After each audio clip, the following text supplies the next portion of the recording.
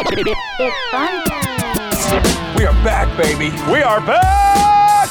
We are back! You are looking live. We get after it. You know, we jabber jaw, we go tit for tat, we have our little differences. Let's get funky like a monkey. And here we go. Hello and welcome to the Moose and Runes podcast. This is episode 241 of the pod. Alongside Matt Rooney, I am Joe Musso. Football season is over, but don't cry because it's over. Smile because it happened. Another beautiful season in the books with one of the most entertaining postseasons in NFL history. And that is not overstatement. We got a good Super Bowl, and that's not always the case. You know, sometimes the season finales or series finales even to our favorite shows don't live up to expectation. In my eyes, this one did. We will break it all down. But Matt, first and foremost, how are you?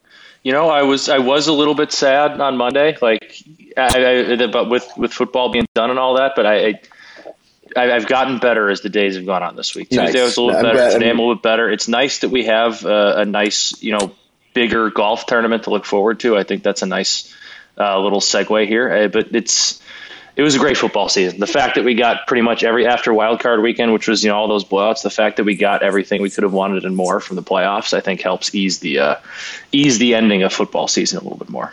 Yeah, and you mentioned golf, and we'll talk a little bit about last week's Waste Management and moving forward to Riv this week. But I don't know, man. It is shaping up to be another fantastic season on tour as well, because we're not getting runaway winners. We're getting first-time winners. Mm-hmm. Scotty Scheffler, 3 straight first-time winners, 5 first-time winners already this season, and they're beating high-level fields. They're beating guys who have 4 to 10 wins already under their belt. Like last week's leaderboard at the Waste Management was unbelievable, and I think we're going to continue to get more of that moving forward.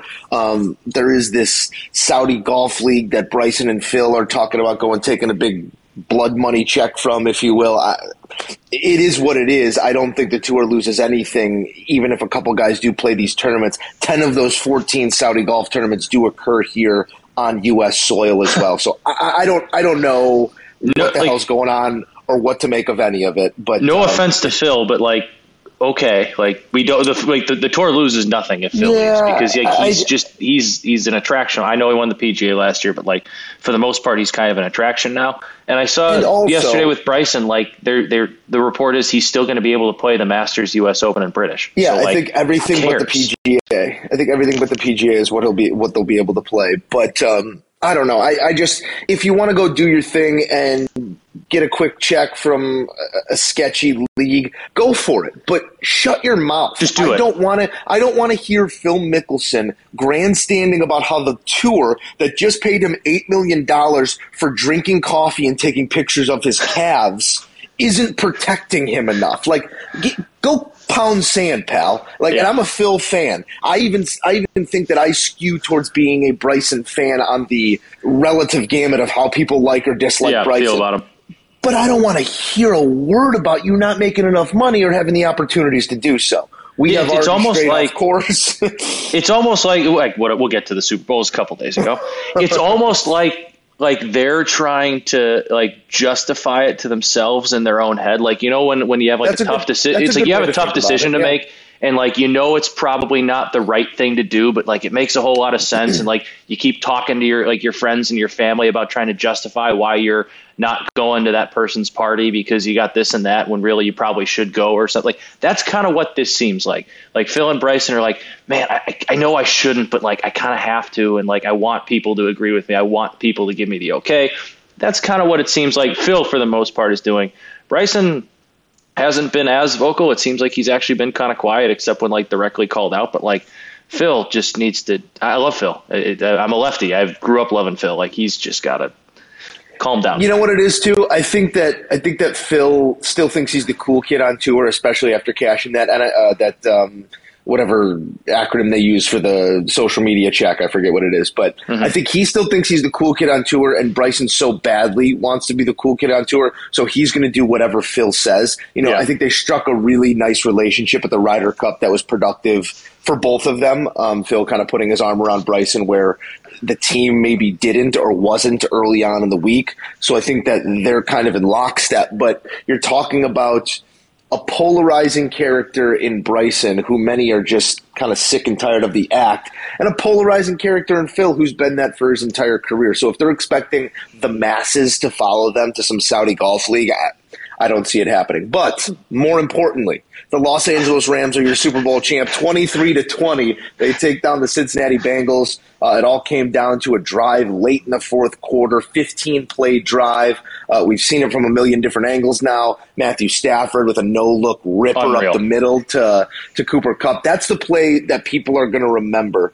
And I asked Brady Quinn this question post-game because the what if, if you're on the losing side of things, you're always asking what if. Well, if that drive doesn't get punctuated by the second Cooper Kupp touchdown, the what-if question is, what if Matthew Stafford didn't sail one into the stands on first and goal? Like, that was a alarmingly bad throw that I thought, something bad could happen here. Stafford doesn't look comfortable here in this goal-to-go situation with less than 2 minutes on the clock or less than 3 minutes on the clock, whatever it was. That's not something history will remember. The what-if moment for the Bengals is, what if Tyler Boyd catches that ball on, I believe it was third down, and extends that drive, and you take more time off the clock, and it's a shorter clock for LA coming back down the other way. Million thoughts to get to here, but I think first and foremost for me, the guy who won Offensive Player of the Year, the guy who was a first-team All-Pro, the guy who was a receiving Triple Crown winner, the guy who's now a Super Bowl MVP, was called upon in the greatest moment, knowing everybody in that stadium and on that field, knowing where the ball was going. He came up big. 15-play drive, 8 of those plays went to Cooper Kupp, and that's how you win a damn Super Bowl, Matt. It was not that, Joe Burrow played fine, Joe Mixon was fine, Higgins and Chase were fine. I mean, Chase made one of the best catches like I've ever seen in a Super Bowl. The body controlled the reel that went in with one arm and then also turned, so it balled. I think that was amazing. But what it comes down to is the Rams' best players, Cooper Kupp, who is the NFL's best offensive player, and I know Aaron Donald didn't win Defensive Player of the Year. He's the best defensive player in football every year. Their best players were their best players when they had to be. And we look at just about every championship ever won. 90% of them are because the best players showed up at in the biggest spots and then played their best football when they needed to. And in that fourth quarter, especially, Cooper Kupp was fantastic. That last drive he punctuated, but like on the defensive side of the ball, there was no more valuable, important person on the field than Aaron Donald. The Bengals offense could not do a damn thing. And it's kind of what everybody was talking about. What we talked about on the podcast last week was how the hell are the Bengals going to be able to, keep the Rams defensive line from completely blowing up the game, and they could not come up with a game plan to do it. It's very hard to do. And that was kind of the story of it. Yeah, and the flip side of the coin of, LA's playmakers and stars coming up and doing what they need to do in that moment, Cincinnati's biggest weakness, as you said, rears its head and is the reason that they don't win this ball game. Burrow was only sacked once in the first half. You sacked 6 times in the second half. I mean, I don't have a snap count in terms of first half, second half, but total plays that the Bengals ran, 61 plays. So you're saying 30 plays a half. Every fifth time he dropped, or every fifth time they snapped the ball, he was sacked. That can't happen. And that's counting run plays, too. So if you're going to take run plays out of it and say they went 50-50 run pass in the second half, I'm just kind of generalizing numbers. Every 2.5 times he dropped a throw, he got sacked. Like, you're not going to win a football game that way. It was interesting to watch everybody on that field. Like the cost of winning that game was so much higher than just executing plays. Odell blows out his knee. Burrow injures his knee. He injured his knee. Sprained MCL. Sprained MCL is what they're calling it. Stafford really jacked up that ankle and just kept on going. It was 2 teams leaving it all out there, to be as cliche as possible, but you really got the sense that both of these guys were rising to the moment. Only one of them is going to be able to win it, but Burrow and the Cincinnati team, for all of their flaws, for him being the most sacked quarterback all season, for their inabilities to punctuate drives in the red zone, they still lost the Super Bowl by 3 points. They were right there. You could say what you want about his stats. They were driving down the field again. I got to see an alternate angle of it. I haven't seen it yet. Samaje Perine, I need you to lay out for that ball on fourth down. I saw that. The most spectacular completion of all time. Wait. Perine got the carry, I thought. Was that Perine was also the target on. Oh, okay, he was the target for that Burrow I don't know if you want to call it a target. Yeah, Burrow got spun to the ground and flipped one out. That was almost the greatest completion in the history of football. But I thought even the 3rd and 1 where they ran it up the middle with him, like. Yeah, but Aaron Donald's got you by the hips. I know you're not supposed to extend the ball out, and maybe you're thinking play for another down, but like he was that darn close. But like also, why is Samaje Perine getting that carry?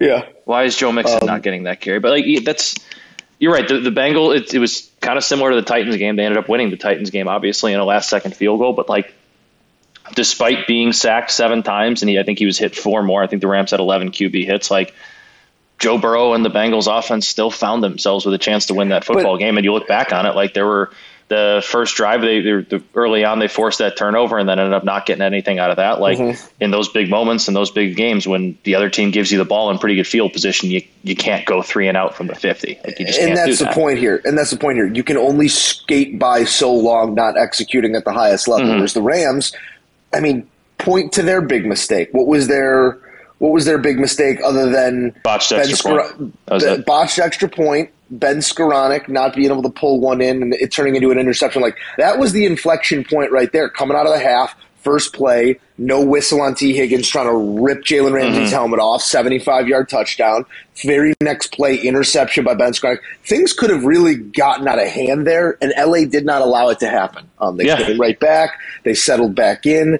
And Matthew Stafford is now a Super Bowl champion, 26 of 40, 283. I don't even want to have the Hall of Fame conversation because it's just like it immediately sucked up all the air of like celebration. Like not even 24 hours. Why do we need to have this conversation? Richard Sherman's on Twitter taking people to task, myself included. He didn't take me to task, but there was a little back and forth between Richard Sherman and I on Twitter. I don't know if you caught it, but go check that out. Sick name drop. It was respectful. It was respectful on both sides. But so Will Brinson got. I saw Will Brinson kind of got into it with him. Yeah. So they were going back and forth, and I quote tweeted Richard Sherman's comment of like, "What accolades does Stafford have?" And I quote tweeted it with the GIF of the Player Hater of the Year award, Charlie Murphy from Chappelle's show, and that caught his attention. And he said, he tweeted back at me, "Where's the lie?" And I said something along the lines of, I'll bring it up because it was a pretty well crafted tweet here. Not that this is great podcasting. It's great podcasting. Just outlining my Twitter exchange with Richard Sherman. But I said along the lines of here we go. I tweeted back at him after he said spot the lie. I said, I'm not going to sit here and tell Richard Sherman, a gold jacket himself who deserves, I'm not going to sit here and tell Richard Sherman, a gold jacket himself, who deserves what in a game he defined. But like dancing, double dutch, and rub routes, it's all about timing. Let the man have his day in the sunlight, which was pretty good. But like let's have this conversation in a week, in a year, when he retires. Like it was all the conversation like leading up to the Super Bowl. Because when you talk for 2 weeks, you need topics. I guess you need it, but I know we're there and he got it, but like why do we? Matthew Stafford's 33. He's probably got at least 5 years, probably closer to 7 or 8 left in him playing football. Like, why do we have to decide right now whether he's in the Hall of Fame? Like, we don't have to make that decision. Let's just let the guy celebrate his Super Bowl. Like, it really kind of made no sense to me I again get why we talked about it leading up to it, but why that just immediately became should we need to talk about this the second the Super Bowl's over, the day the Super Bowl's over. It was a little bit weird to me. I don't know why that's got to be brought up. Yeah, people always want to spin it forward, but that's spinning it too far forward for me. And like you said, there is some rope there still on the Matthew Stafford career. Just to kind of close the circle here on the Richard Sherman interaction. He then tweeted back at me, he gets his day, brother. So he liked that you see how I tactfully buttered him up and called him a Hall of Famer? You got to do that. Everybody knows before you insult somebody. He wasn't going to come back at me. He wasn't going to come back at me with anything hot. So he said, if you notice, I usually compliment you before I insult you all the time. Thank you. I appreciate that. He said, just throwing around Hall of Fame like that irks me. So many had to be the most dominant to make it. And I agree with that point out of Richard Sherman. I just don't think that it's necessary that we kind of put him through that gauntlet of criteria, whether or not he belongs in. Like you said, there's still some things that he could do because most notably here, maybe not most notably, but very notably, for the second consecutive season, a quarterback leaves a situation, goes to a new team, wins a Super Bowl in year one on his home field. Like that's, I don't know. That's obviously coincidence, but it's still wild. Be read. Yeah, it's wild, and it can be read into because never before had a team won a Super Bowl on their home field, and here we have it twice by a first-year quarterback. Now, Tom didn't need it for his legacy. Stafford very, very much needed this Super Bowl for his legacy. Do you think this projects forward to current free agency markets, Matt? Like quarterbacks who are looking to go win the Super Bowl somewhere.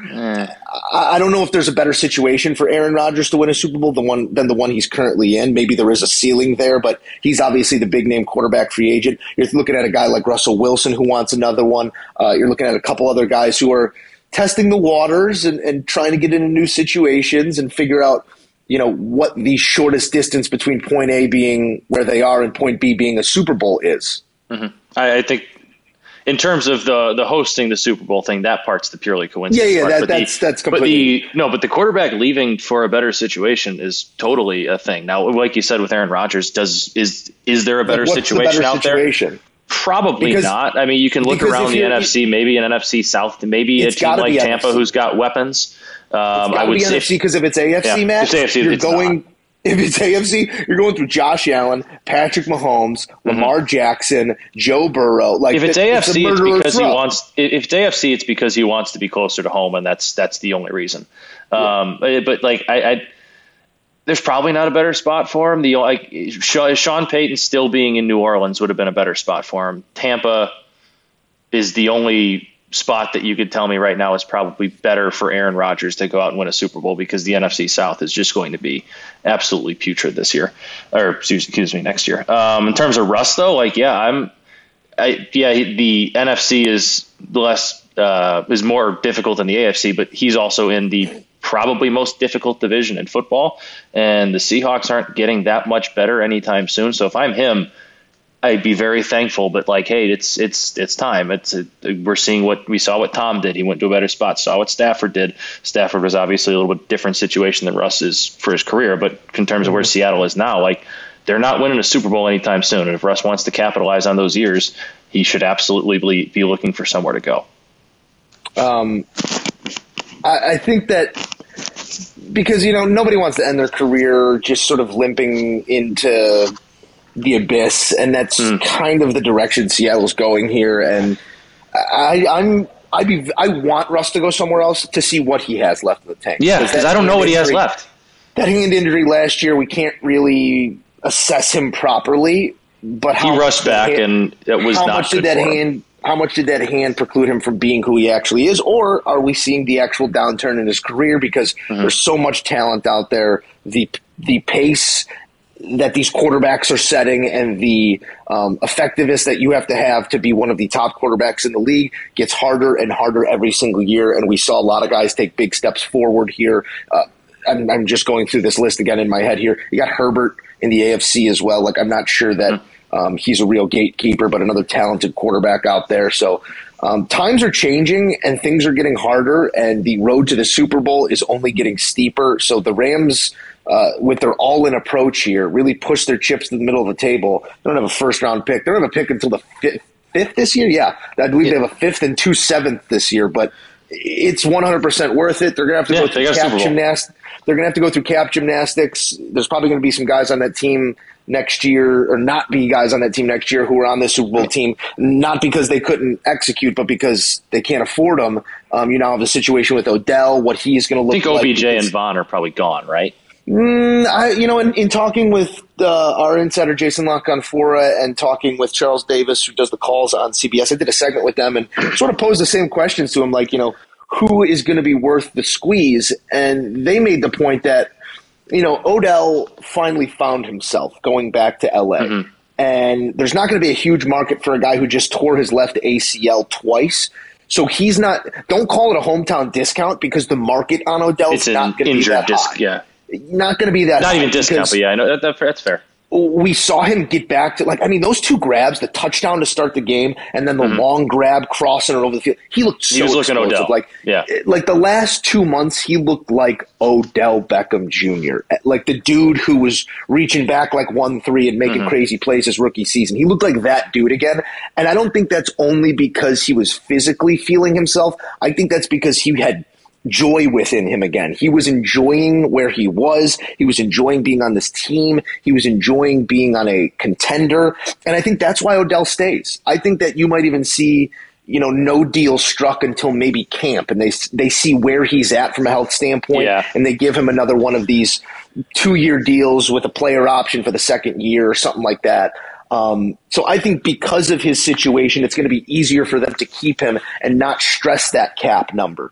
You also have Von Miller here, who doesn't want to be a nomad. I mean, you talk about Matthew Stafford and the room he has left in his career. Von's in the twilight of his career. Now, he just looked, again, as effective as he's ever looked over the last 2 months of the season. That was, again, because he was in this situation, opposite a very talented pass rusher in Leonard Floyd, standing next to one of the most talented defenders in the history of the game in Aaron Donald. You don't go anywhere else and get the looks that you got in L.A. Because there isn't as talented of a front seven as there is in L.A., maybe a couple other places, but that list is short, and I don't think Von wants to be a nomad at the end of his career. I don't think he wants to sign a 1-year deal somewhere else and prove it. And when he proves it, sign a 1-year deal somewhere else and prove it. And when he proves it, I think he wants a 2 or 3 year deal to say, I'm retiring as an LA Ram. I've got houses in LA. Let me take a deal that has a nice juicy signing bonus on it, and you can spread that money out, even defer it to post-career money. There are ways to wiggle around the cap. And that's the number one thing, NFL cap. The number one thing you're going to see the LA Rams do to get this into a more manageable situation, I think 2 things happen, and both of them are in their receiver room. Cooper Kupp's on a 3-year, $45 million deal. He is criminally underpaid right now because of what he did last year. They're going to come back to the table. They're going to give him an extension, and he's got a bunch of cash due on that deal. They're going to take that cash due, they're going to wrap it up, put it into a signing bonus, then they're going to spread a bunch of money out over the next 5 years. His cap number comes down. You got a guy in Robert Woods who, coming back from an injury, is due a bunch of money over the next 3 years, but they have an out this year. They might say, Rob, we did it without you this year, and it's going to be hard because Odell's not healthy right now, but Van's going to step up. Sorry, we don't have the money for you. So I think they spread out Cooper Kupp's money. I think they say goodbye to Robert Woods. And I think that they get under that cap pretty quickly and keep a lot of these names that, on the surface you think would be gone. Yeah, that's fair. I think I probably should have said more of Von Miller for me. I think he'll take it to free agency. I think he'll listen to some offers, but I think LA is going to have – I think LA is going to be tough to beat because it's LA. I could see maybe a Kansas City playing along with Frank Clark and Chris Jones. That would be a pretty dynamic defensive line, but also LA is LA. The receiver is situation you brought up. It's probably got to be one or the other. And if like you described with the contract situations there with Robert Woods, you can probably get Odell for cheaper. And quite honestly, Odell, I believe, is a little bit younger and probably a little bit better. So as much as it's been nice, and Robert Woods still technically gets that Super Bowl ring, and he's had a really great career there and kind of was with the Rams through some of the dark days and got them up to here. But it is a business, and he's probably going to be the guy that walks. He's probably the casualty from this. And, wide receiver talent, no disrespect to the top tier guys like Cooper Kupp, wide receiver talent can be found. Value can be found. There are, just to make it about Chicago for a second, there are Darnell Mooneys out there. There are guys you can find those guys in the 5th round where the Rams have their pick.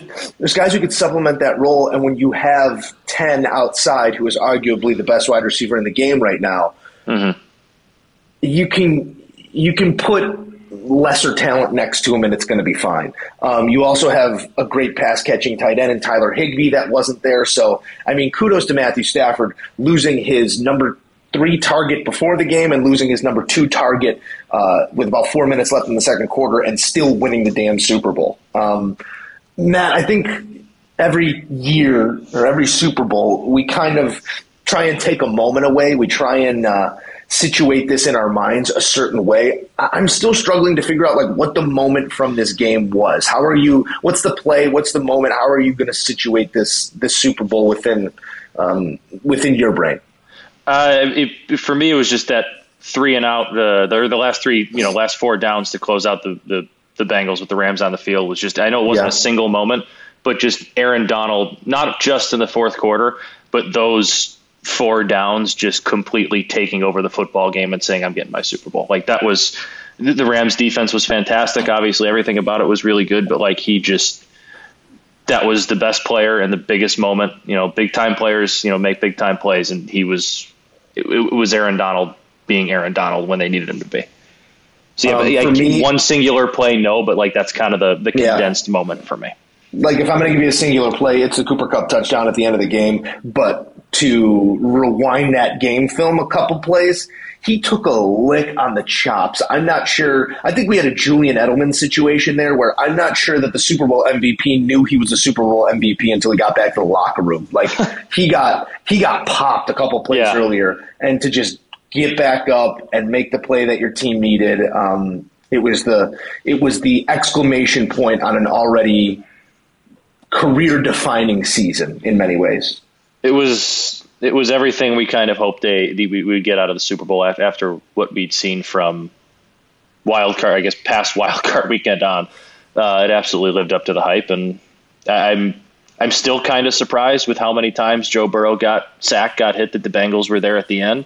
But it was an incredibly resilient effort, and I'm looking forward to see what the Bengals kind of do this offseason, because they are going to have to address that offensive line. But like they're also a team that caught fire towards the end and just kind of got hot. They're going to have a target on their backs now next year, and in a really tough division. And I'm interested to see how that goes. They're going to have a first place schedule, all that stuff. So I'm interested to see where they go this offseason. I could very much see this being one of I think Joe Burrow's fantastic. Let me preface this. Joe Burrow is, to me, one of the top 4 quarterbacks in the NFL right now. That always gives you a chance. But I could see this being one of those Super Bowl runner-up curses. Yeah, where they miss the playoffs that they don't make the playoffs the next year. Like you said, like their playoff future hung in the balance until the final minutes of Week 18 this year. This was no juggernaut. Everything went their way. Everything fell. The chips fell in their favor time after time. And for that to happen 2 years in a row, I don't know. That just doesn't seem realistic. And I think that they come into next year. I think they come into next year with 4, if not 5 different players on that offensive line. So you could have a much more dominant Bengals team next year. I just think that the variance in terms of their ceiling and floor is still very high and very low. The floor is still fairly low, and I think we saw that at times throughout this year. I think Joe Burrow will be in AFC championships again and probably a Super Bowl here throughout the rest of his career. But like they seem like you said, a team that next year, if you told me they were 8-9 and missed the playoffs, I would not be totally shocked. And that's nothing against Joe Burrow. That's nothing against the talent they have on offense. That AFC is incredibly deep. They have a really tough schedule, and that floor is still kind of low until they make some proven key additions on that offensive line. And you also have a defensive group that probably overperformed as well. Yeah, I think that's fair to say. You want to talk about talent, Matt? You want to keep talking about talent a little bit? Because just get it over with. We know where you're going. There was some talent on this program all season long. And when you stack all those chips up, there were some close losers even. But I gave you a 14-9 season. You did. You had a great year. Podcast. A 14-9 season on the Moose and Runes podcast.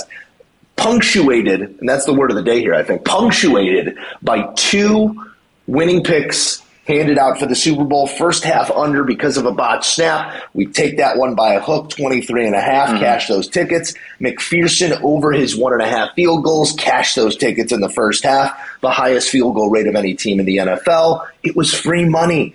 14-9 on the season. Matt, on the other hand, you had a tough Super Bowl. 11-12, you fall under 500. Thank you for the golf balls, my friend. I was so those are already on the way. Actually, I texted you literally at the bar. I texted Joe after, not even before halftime. I texted Joe after the botched extra point snap, because at that point it was late in the half and you can tell where the math was going, that just wasn't going to be it. And that was, there's times, especially in gambling, where it's over. You just kind of read the signs. And that was it for me. I was like, hey, what's your address? Going to get you some golf balls. Not only did I have that, one of my locks was the Super Bowl MVP to go over his receiving total yards. He won Super Bowl MVP. Just a slow first half. Just a slow first half. That's all. So there's only so much you can do. I can't even be all that mad at it. It is what it is. I still like both the bets I made. Your bets happened to you had some things fall into place for you. The Evan McPherson one was the lock I thought I had in Robbie Gould a couple weeks ago. Robbie Gould only attempted 2 field goals for the first time, like in his playoff career, or only attempted 1 playoff field goal for the first time in his career. So, it is what it is. Wasn't my year. We'll get him back next year. Still proud of the things we did this year. You hear him proud of the things we accomplished. He's bet-splaining. No, I'm just Joe. We've all been into gambling hot streaks and downfalls, and sometimes the bounces just don't go your way. Sometimes I will say. Sometimes you have lucky wins. All of our sharps, like Mixon under props, under total yards, under receptions, under rushing yards. That was one of your 2 locks here. So your thought process was sound. Mixon had a real, he had a 15 or 16 yard run, I think, in the third quarter. That was without the one big long run. I probably cover that. But again, that's part of the game. Yeah, but I saw it a little bit differently coming into the game.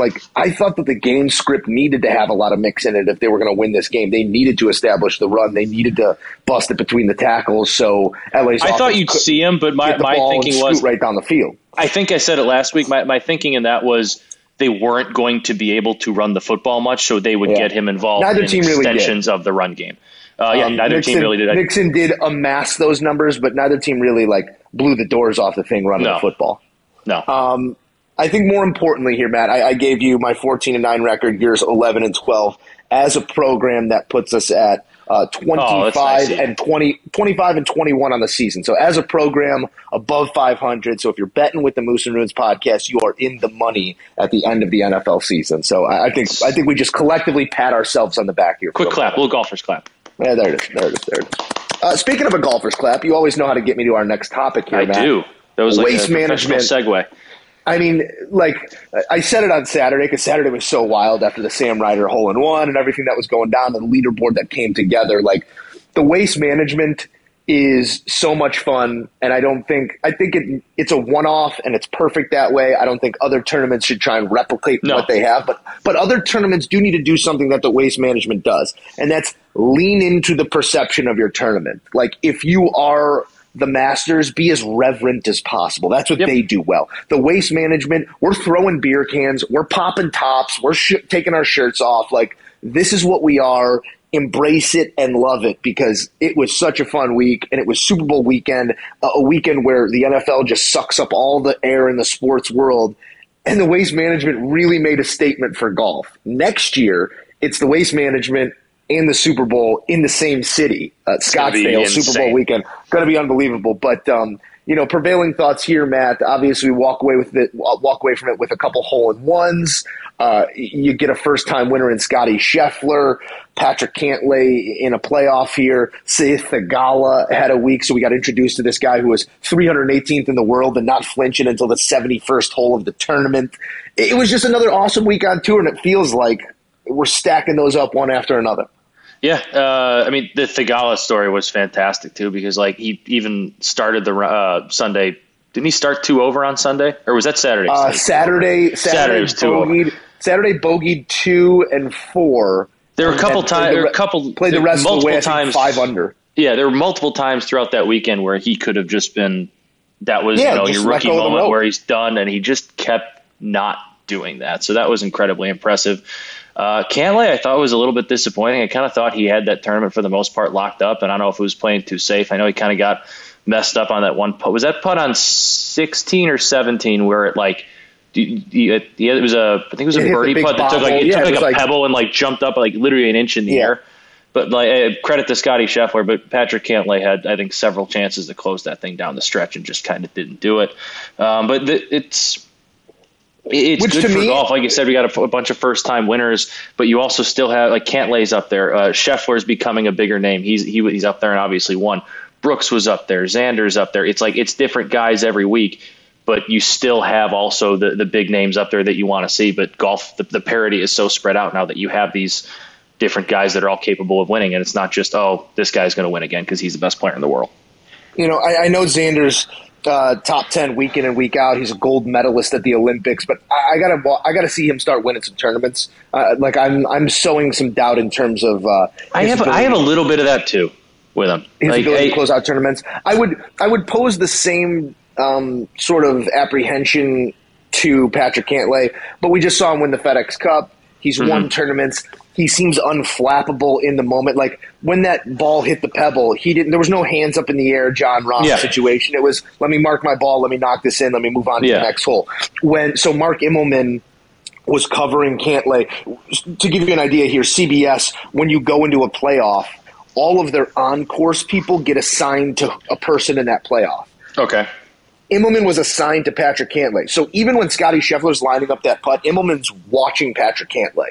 Putt goes in. Immelman said there was not an ounce of reaction from Patrick Cantlay. He literally just stepped behind his ball and knew the situation. Like he is the perfect. I don't want to call him a golf robot because we saw a little bit of emotion at the Ryder Cup. We get to see that when he wins tournaments, he'll give you a fist pump. But he's just so even keeled that I think that is going to create more wins here in the short term. And I don't want to get too far out in front of ourselves here, but we're inside 50 days of the Masters. That's my pick. Yeah, I was just going to say, I wasn't going to say Masters exactly, but I would be very surprised if Patrick Cantlay did not have a major after this year. I really think he wins one. I think he's played in 9 majors, 10 majors, something like that. Like his career is still very young. He's only top 10 twice in majors. That's what worries me. Like we need to see this guy. That's fair, but also like I feel like show up at Augusta. We do. I think he took the next step in his career though, kind of down the stretch last year. I feel like, and that I mean, you still need to show up in majors and all that kind of stuff. But like, I think he really established himself down the stretch of last year, and then especially in the Ryder Cup, where he was unflappable. He was lights out, everything you wanted from him. But like, I think this is. If he goes into the Masters, goes into the U.S. Open, goes in the British PGA, all that, I guess I did the order wrong because I forgot they flipped it. If he goes into those and he's still not finishing top tens and he's still flirting with cut lines and all that kind, then I'm probably I'm raising an eyebrow a little bit. But I'm going to give him the benefit of the doubt through this year. I really do think he either wins a major or he's like right there in a playoff, is dueling down the stretch for one. It's not a major this weekend, but it very well could be. The field seems like it. Well, it's if you go by strength of field, the metric. I don't know everything that goes into it, but this field this weekend at the Genesis at Riv is a stronger field than last year's Masters. Wow. Everybody in the top 25 of the official World Golf Rankings is playing. It's going to be another amazing leaderboard. I think it's going to give us a big name winner. Riv usually does. So it's going to be another great week on tour, and we will lean into the golf aspect of this podcast, Matt, with football season being behind us. Maybe we give you some feelers. I don't have the odds in front of me. We'll talk about it in pre-show next week, but start giving you some feelers, some sprinkles here, some money lines and long shots that we like on tour in the coming weeks. You got anything you like for this pit? Have you looked at anything throughout the Genesis you like in terms of that? I'd have to pull it. Don't need an outright, but I have a call. No. I do have one. Okay. Tony Finau top 10 pays 4-1 this week. I think that's a little long. Okay. I like that. I think that we haven't seen a lot of Tony this year, so I don't know what his form is going to be, but Big T top 10 paying 4-1 seems like something that we gotta consider. I am plugging the brand. I'm on the BetSperts Golf newsletter right now, which just has some fantastic splits, deep stats. It's fantastic stuff. I'm not just saying that, Joe. If you haven't signed up for it, you should too. I'm going Cam Smith top 10. It's plus 240 on FanDuel. Just by all the metrics, by all the metrics our guys are running, he's a great fit for the course. He putts really well on Poa annua. I'm going to go with Cam Smith plus 240. I think is what FanDuel is saying. It's lower some places, but I think FanDuel is going to be the best odds right now. Love a good metric. With all due respect, Tony Riviera Country Club? Tony Finau. Before I want to get this. You have Finau. He is the 12th best course fit golfer of this field. So if you have him at plus 400 to be in the top 10, the deep stats say you have a chance, Joe. Can you give me a ranking on course fit Matt Rooney to Pebble Beach? Because I hear that's something that's number one. That's number one. I'm allowed to talk about it. You yelled at me a month ago when I said I was excited. Yeah, but it was a month ago. You're I was leaving excited. It's You're Pebble literally Beach. this time tomorrow. You're going to be standing on Pasatiempo. It's true. Give us where you're at. Give us where you're at physically, mentally, where your game is at, because you're playing rounds over the weekend. Excuse me, at Pasatiempo, Spanish Bay, Pebble Spyglass, Beach. Spanish Pebble. That's the order. We also couldn't get you out on Cyprus. No, we tried. Trust me, we tried. we pulled just about every damn string we have to pull, and it was not going to happen. That's okay.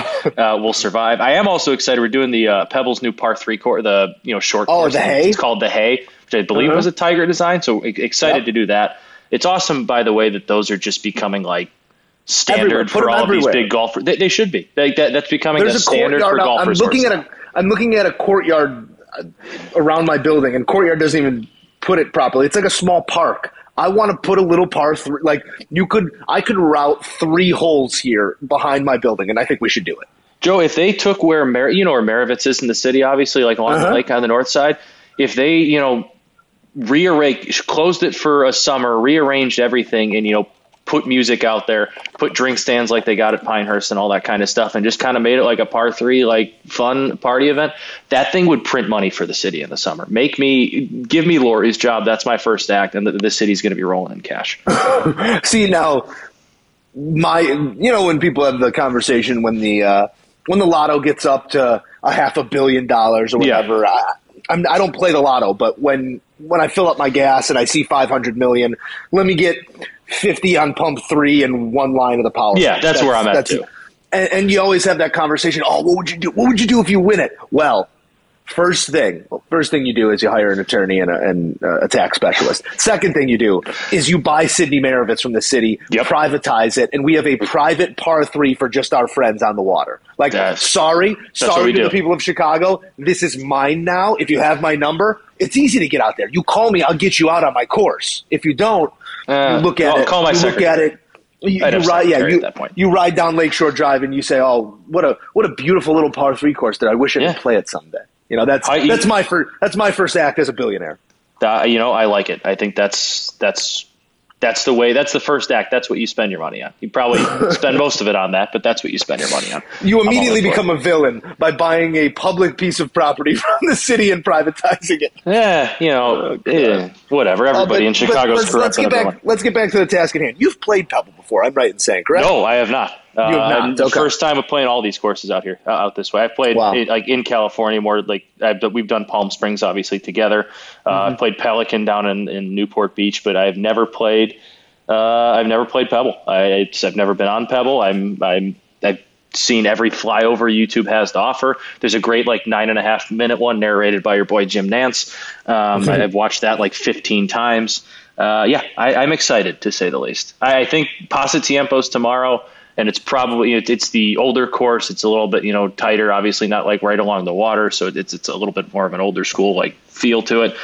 That is I've hit indoors. I've hit off mats last week a bunch, but there's really no substitute for hitting the ball on grass until you actually go hit the ball on grass. I'm using Pasatiempo as a let's get the swing right round. We're going to obviously try and score as well as we can, but that's our let's get everything right. Let's get the swing feeling good. So by the time we're on Spyglass, by the time we're on Spanish, by the time we're on Pebble, everything's worked out. So I'm giving myself an 18-hole buffer to work things out. I might be wrong in saying this, but Pasatiempo might be the hardest golf course you're playing. That's what I've been told, and I don't think that's why. I don't know if that's the warm up round you want, but I guess it's more like I'm going into that one with the lowest expectations for my game because I know it's a very difficult course. I know it doesn't fit my style very well. The golf nerds love the place. Though. So I'm going into it with hey, we're just if I don't play well, I'm not going to be bad at myself. I just want to take some good swings, get the swing feeling good. So by the last 3, that are maybe a little more scorable. Yeah. Get that turf interaction on point before you take the talents to Pebble. Word to the wise here from someone who almost blew his knee out at Pebble, not playing, at Pebble, stalking the grounds. Yeah. If you're long left at 17, there's a big plaque there where Tom Watson hold his chip at the U.S. Open. Didn't see it, slipped, almost blew out my knee. So careful if you're long left at 17. You know what? My miss is usually long right, but I will keep an eye out on that. I'll let the group know. Well, enjoy yourself. Send lots of pictures. Tweet lots of pictures here for the Moose and Ruins listeners who might not have a group text open with the kid himself. But enjoy yourself. Hit it long, hit it straight, and keep that birdie count. I want to know how many birdies you make. I will let you know. If I walk away with a couple and give me 2 birdies through the weekend, I'll be very happy. Obviously, we're going to try and make more. But if I walk away with a birdie on Pebble Beach on any hole, I'll be very happy with myself. I can say a birdie. It immediately becomes your favorite hole. You have to buy a flag with that number. Do you think they already have where Spieth tried to hit that shot roped off yet? I don't think so. Maybe. I don't know. Maybe you got to park one under the tree there like Spieth too. I think caddies at Pebble have probably been told strictly, get the hell away from that spot. Do not go anywhere near it. I'm sure you'll see parts of that course that few have seen, Matt. So you enjoy yourself. I have a way of doing that on most golf courses. It makes it more fun. I just want to see every part of it. That's what I do. I do realize that I'm the only thing standing between you and a beautiful West Coast golf trip. So do you have anything else for the people here before we say goodbye, Matt? I don't. Watch some golf this weekend. We'll be back next weekend to talk some golf. That's going to do it for the Moose and Runes podcast, episode 241 of the pod. For West Coast Matt, I am Joe. Talk to you guys next week.